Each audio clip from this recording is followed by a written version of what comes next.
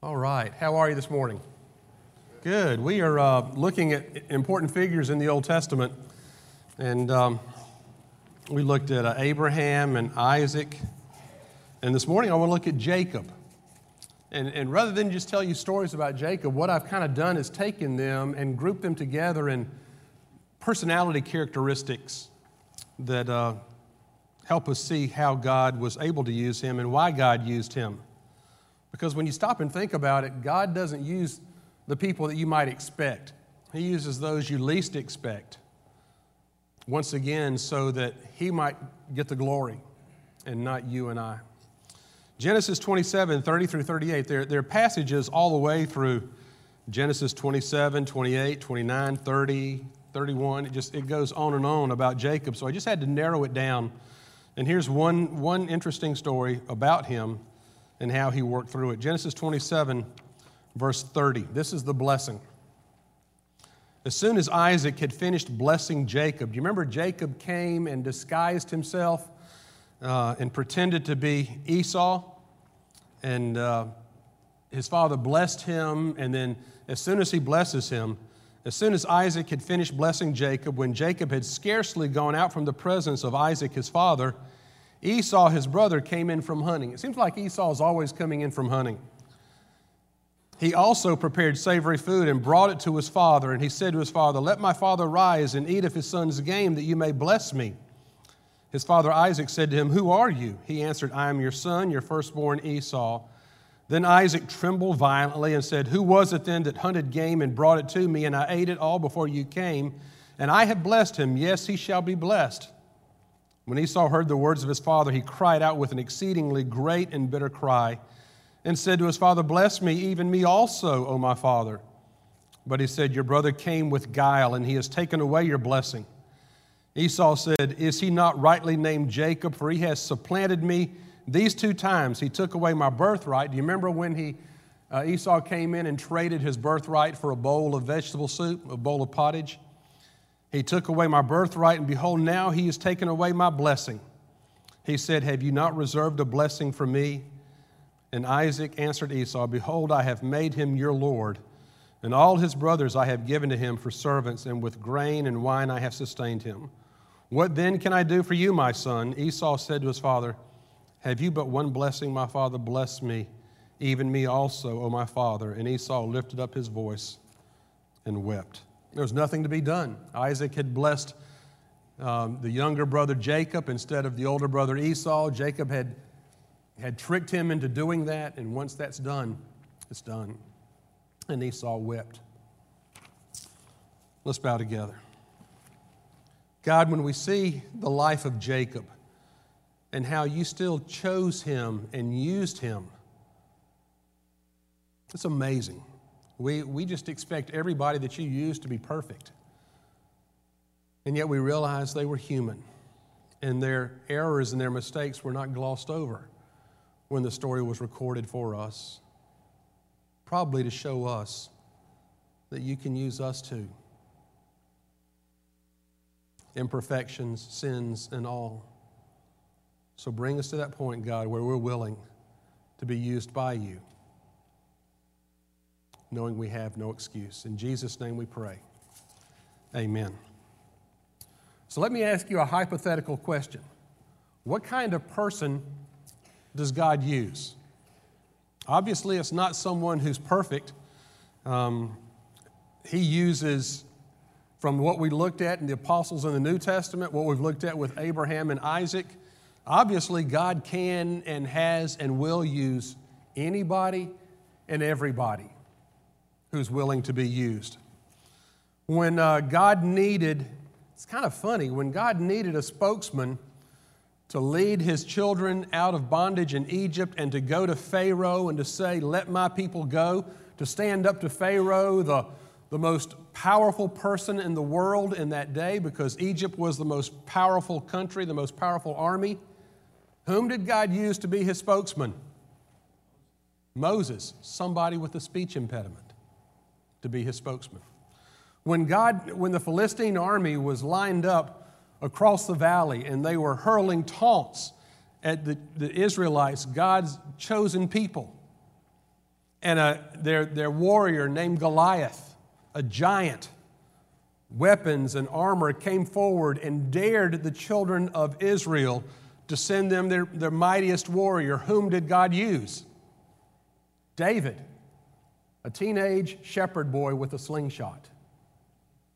When God was ready to take the church to the next level, when it had gone as far as it could with the early apostles and they were kind of at a standstill on a plateau, whom did God use to encourage the church and to lead it forward? It was Paul, the greatest persecutor of the church in that day.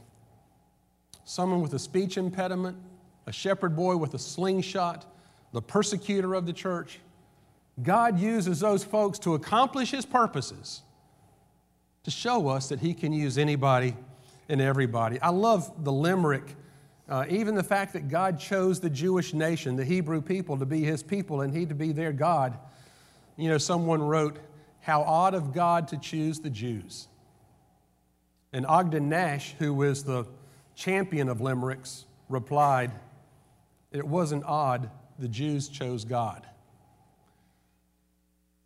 So you might think the things that you expect are not what happens, and when it comes to God and whom He chooses and what He does through them are usually what we least expect. So when it comes to God, just learn to expect the unexpected. Learn to be surprised, because He's not going to go by your game plan and your outline and your ideas and thoughts and plans for what He ought to be doing. Look at Jacob. If Jacob was anything, he was a conniver. He was a conniving, we would call, I guess our word today is we would say he was shady. He was a shady character. A scoundrel. He robbed his older brother twice. Esau repeated him when he came into his father. The first time was when he robbed Esau of his birthright by catching him in a weak moment when he's hungry. And Esau says, "What good is a birthright if I starve to death?" And Jacob says, "Give me your birthright and I will give you this bowl of pottage." Esau says, "Okay." So he trades his birthright for a bowl of soup, and that lasts a few minutes.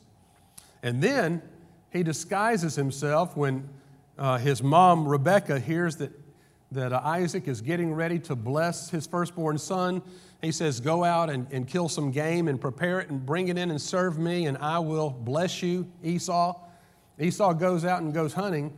Rebekah hears Isaac make that promise, and so she whispers that to Jacob, and Jacob already has some food ready, and he prepares it quickly, and he puts on a hairy coat and goes in. Isaac is blind. He's nearing the end of his life, and Isaac reaches out and feels that hairy mantle that is on Jacob, and he smells of him, and he eats the food, and he blesses Jacob. And as we looked last week, once a blessing is uttered, those words take on a life of their own. They cannot be recalled. And Jacob receives the blessing. And then Esau comes in our story today and says, "Here's your meal, Father. Bless me." And Isaac says, "Who's this?" And Esau said, "It's your oldest son, Esau, whom you told to go out and kill some game and bring it in and feed you, and you would bless me." And Esau said, "Your brother Jacob's already done it. He's already taken the blessing that was intended for you." And so there's Jacob cheating his older brother twice. Well, when Esau finds out, he says, "I hate my younger brother. I'm going to kill him." So what do you think Jacob and Esau's mom, Rebekah, does? She hears Esau utter those words, and since Jacob is her favorite, she sends Jacob off into hiding in a land called Paddan Aram, which is the land of her brother, Laban. So Jacob hightails it off to Paddan Aram to live with his uncle Laban. And while there, he begins to accumulate game, goats, lambs, herds. And he's doing this for Laban. And Jacob comes to Laban and says, once again, this is another conniving thing. He comes to Laban and says, "Why should I work for you for free?" And Laban says, "Well, I'll tell you what, you take part of the herd and I'll take the rest." And Jacob says, "Okay, I'll take all the herd, the goats that are spotted and speckled and the colored lambs, I'll take those and you take all the rest." Sounds fair enough. until you read the last part of Genesis 3. And those of you who are in the experiment station need to read this because it's the first example of selective breeding that I found in Scripture. Jacob does something, I've read it several times, and I'm not quite sure what he does, but somehow he manages to take the stronger goats and lambs and interbreed them. And so they become spotted and speckled and dark. And he leaves those who are not spotted and speckled and dark for Laban. And he crossbreeds his, and then he interbreeds Laban. So Laban's becomes weaker and smaller, and Jacob's becomes larger and stronger from crossbreeding. And so once again, he has tricked Laban, and Laban comes and says, "Why is my herd so much smaller than yours?" And Jacob says, I don't know. That's just how God's blessed me. And all the while, he was doing some crossbreeding to make more stronger lambs and goats in his herd, and those smaller and weaker in Laban's herd. Jacob would do just about anything to get ahead. He was a supplanter. He was a trickster. He was a scoundrel, and yet God uses Jacob to build his nation. He uses Jacob to build his nation. As a matter of fact, we'll talk about it in a minute, that point where an angel of God comes and wrestles with Jacob at the river Jabbok, and Jacob hangs on to him. The angel says, "Your name shall be Israel, because you have striven, you have wrestled with God." And he changes Jacob's name to Israel. So when you hear the Israelites being called the children of Israel, it doesn't just mean the children of the nation Israel, it means the children of the man named Israel, who is Jacob. Because from Jacob come the 12 tribes, and from the 12 tribes comes the nation of the children of Israel, whose first name was Jacob. Why did God use Jacob when he was such a hustler, such a cheat? Well, there's some characteristics, and I've just kind of grouped them together. First of all, he used Jacob because of his boldness. And what I've looked at Jacob, and what comes to mind is that God takes energetic people, he takes bold people and redirects them for his purpose. For instance, when he wanted to have a spokesman among the apostles, he had Peter and Andrew, and he didn't choose Andrew because Andrew was kind of quiet and retiring. God used Peter. Peter was someone who shot first and took names later. He was basically someone who just spoke often before he thought and acted often before he thought. And yet God used Peter and redirected him to be a great person for the church. And when God wanted someone to guide the church, he didn't use Barnabas, who was an encourager. He used Paul, who was a persecutor, as I said, someone who was using his energy and time and talents to attack the church. And God did not destroy those talents. He just redirected them for his kingdom and for his purpose. And so God took Jacob's boldness, the boldness that he displayed in tricking Esau twice, in manipulating the herd for his gain from Laban, in wrestling with the angel. God took all that boldness and redirected it and used it for the Hebrew people. All those characteristics, all those qualities, God does not erase our characteristics, our weaknesses. He just redirects them and uses them for his purpose and for his plan. So all of us are unique. All of us have gifts and talents. All of us have disadvantages and disabilities, weaknesses. God doesn't erase them all, but he cleanses them, he baptizes them, if you want to use that word, and he directs them toward his kingdom and his purpose when we dedicate our lives and our talents and our energies to him. God took Jacob's boldness and redirected it for his kingdom. Secondly, the fact that Jacob was willing to grow. Jacob was always a work in progress. Thank goodness. The characteristics that Jacob displayed in his youth were modified, and he grew through that, and he developed further as he aged, as his life unfolded. Early, Jacob was the master of instant gratification. And so was Esau, as a matter of fact. Just the fact that he would sell his birthright for instant, immediate gratification. That was all Jacob was interested in. But later on, you see Jacob's character developing, and he got to where he was willing to work for something. Do you remember his wife? He's living with Laban. He's already cheated Laban out of most of his herd of lambs and goats. But he has his eye on a daughter. And he works for Rachel for 14 years. First 7 he spends with Laban. He gets Leah for a wife. Do you remember that story? And then he realizes it's not Rachel. And Laban says, well, here, work another 7 years and you can have my other daughter Rachel. And so he does that. And then Jacob also wrestles with that angel until he receives a blessing from God. So he does not give up. He does not give in. He grows. He changes. And this is what I want to say about that. Listen to me here. The most important fact in a person's life whom God uses is not what he already knows. It's what he's willing to learn. Did you hear me? The most important characteristic in a person's life that God uses is not what that person already knows, is what they're willing to learn. You know, the more I know, the more I realize I don't know. And that's why young people think they know everything, because they don't know anything. And so their area of knowledge is small. But the more you grow, the more you realize there is to learn, the more you realize there is to do. And one of the great characteristics about Jacob was not what he knew, it was that he was willing to learn. There's so many illustrations about that. I love sports illustrations. When Yogi Berra came up to the New York Yankees in 1947, he was small and slow. He was a catcher.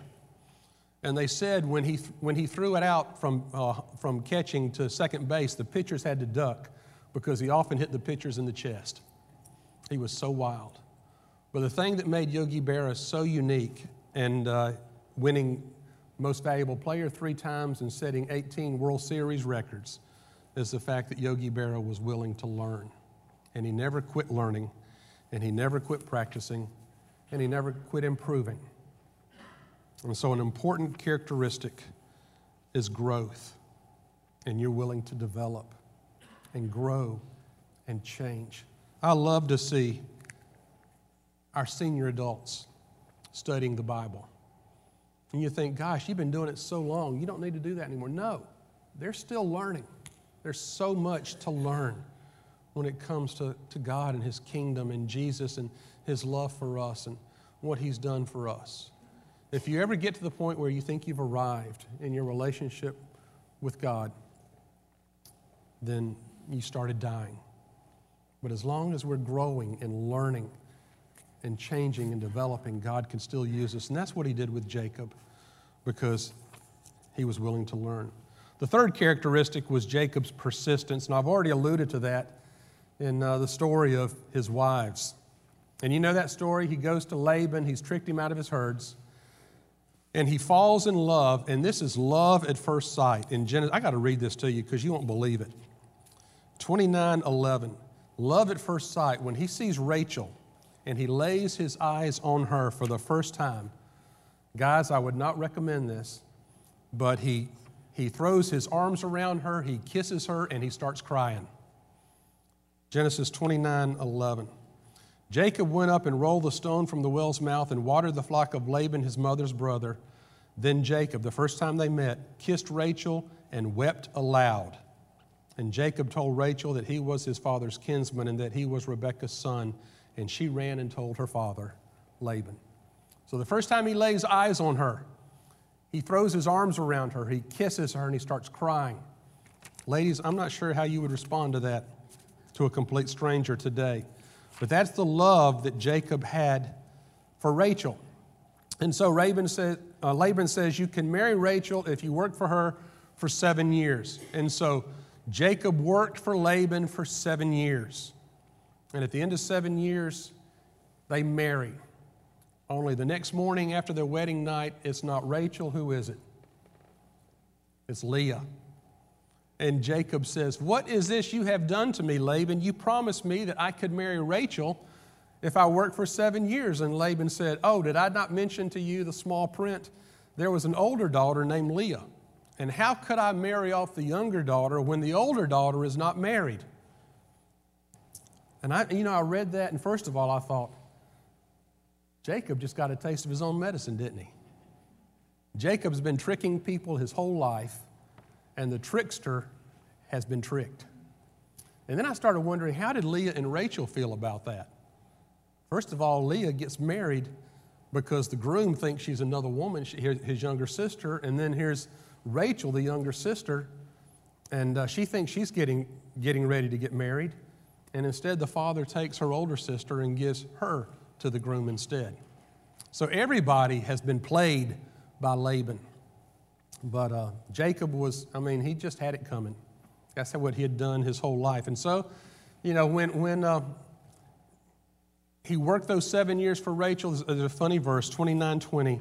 He says, Jacob served 7 years for Rachel, and they seemed to him but a few days because of the love he had for her. Those 7 years seemed like only a few days because he loved her that much. And then he ends up marrying Leah and doesn't find out until the next morning. So what does he do? Laban says, "Work another 7 years and you can have my daughter Rachel." Now, if I'm Jacob, the first question I'm going to ask is, do you have any other older sisters? Apparently not, because at the end of the second 7 years, Jacob marries Rachel. And so now he has 2 wives. Rachel, who's beautiful. Leah, it says, who's weak-eyed. I don't exactly know what that means. Maybe she's cross-eyed. Maybe, there's something not quite attractive about her. But he has 2 wives. And what's important here is that anyone who works for God, anyone who serves Him, will find out the importance of persistence, of staying at it. The problem with Christians today is we just give up too easily. We throw in the towel, we say, this living the Christian life is too hard. No one else is doing it. And I feel like it's kind of like Elijah. Only I am faithful to you, God. No. The question is, how committed are you to be to the kingdom of God and staying faithful until the end? And that persistence was Jacob's characteristic when he wrestled that angel in Genesis 33. It says in Genesis 33, 22 and following, Jacob was left alone. A man wrestled with him until the breaking of the day, and when the man saw that he did not prevail against Jacob, he touched the hollow of his thigh, and Jacob's thigh was put out of joint, and he wrestled with him. And still Jacob held on. He dislocated his hip. And Jacob still held on. He persisted. He did not let go because he knew this was an angel from God. "I will not let you go unless you bless me." He said to him, "What is your name?" He said, "Jacob." He said, "Your name shall no more be called Jacob, but Israel. For you have striven with God and with men and have prevailed." So because Jacob held on and wrestled for God, he changed his name from Jacob to Israel, and this is the man that God was going to work through to create a mighty nation. What kind of person does God use? Anybody and everybody. He takes your characteristics and redirects them for His kingdom. Somebody who's willing to grow and learn and change. You have not arrived. You do not need to stop. You may have been a Christian a long time and you used to have a quiet time, but you don't anymore. Someone who knows that there's more to learn about God, more to do for the Lord, more people to love, more lost people who need to hear, who does not throw in the towel and give up because the job seems overwhelming, but just stays at it and grows and persists. He used a man with a speech impediment to be his spokesman with Pharaoh. He used a boy with a slingshot to come against Goliath. He used the greatest persecutor of the church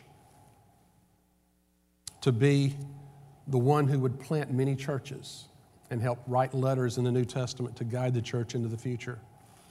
And he used a scoundrel named Jacob to be his namesake for his people Israel. I started out with a limerick, how odd of God to choose the Jews. And Ogden Nash replying, it wasn't odd, the Jews chose God.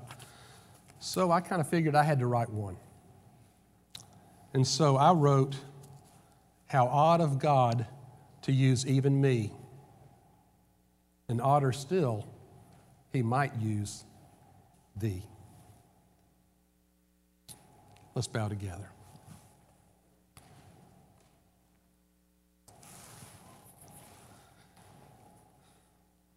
Father, there's no bigger cheat or scoundrel in the Bible than Jacob. And yet it was through him that you birthed the nation Israel. And we just see over and over again that the men and women that you use aren't perfect as we might have assumed. But they have their flaws and their failures and their sins. But you take their personalities and you redirect them and you use the gifts that they have, their spiritual gifts, their characteristics, and you use it for your kingdom. And they're willing to grow, and where they start in their relationship with you is not where they end up.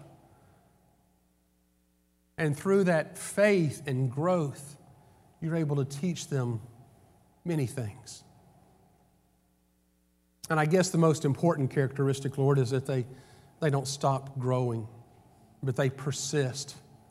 And they don't give up just because it gets hard or because they face opposition and people oppose them or because they might be the only one trying to serve you, or so they feel. But you continue to work with them, and they just hang on to you like Jacob did with the angel. Just hang on and not let go. And you will bless them and use them if they persist. God, it's an odd thing that you use any of us. And yet we are all you have. And we are whom you want to use. So help us be available and willing to grow and persist for you and your kingdom. In Jesus' name, amen.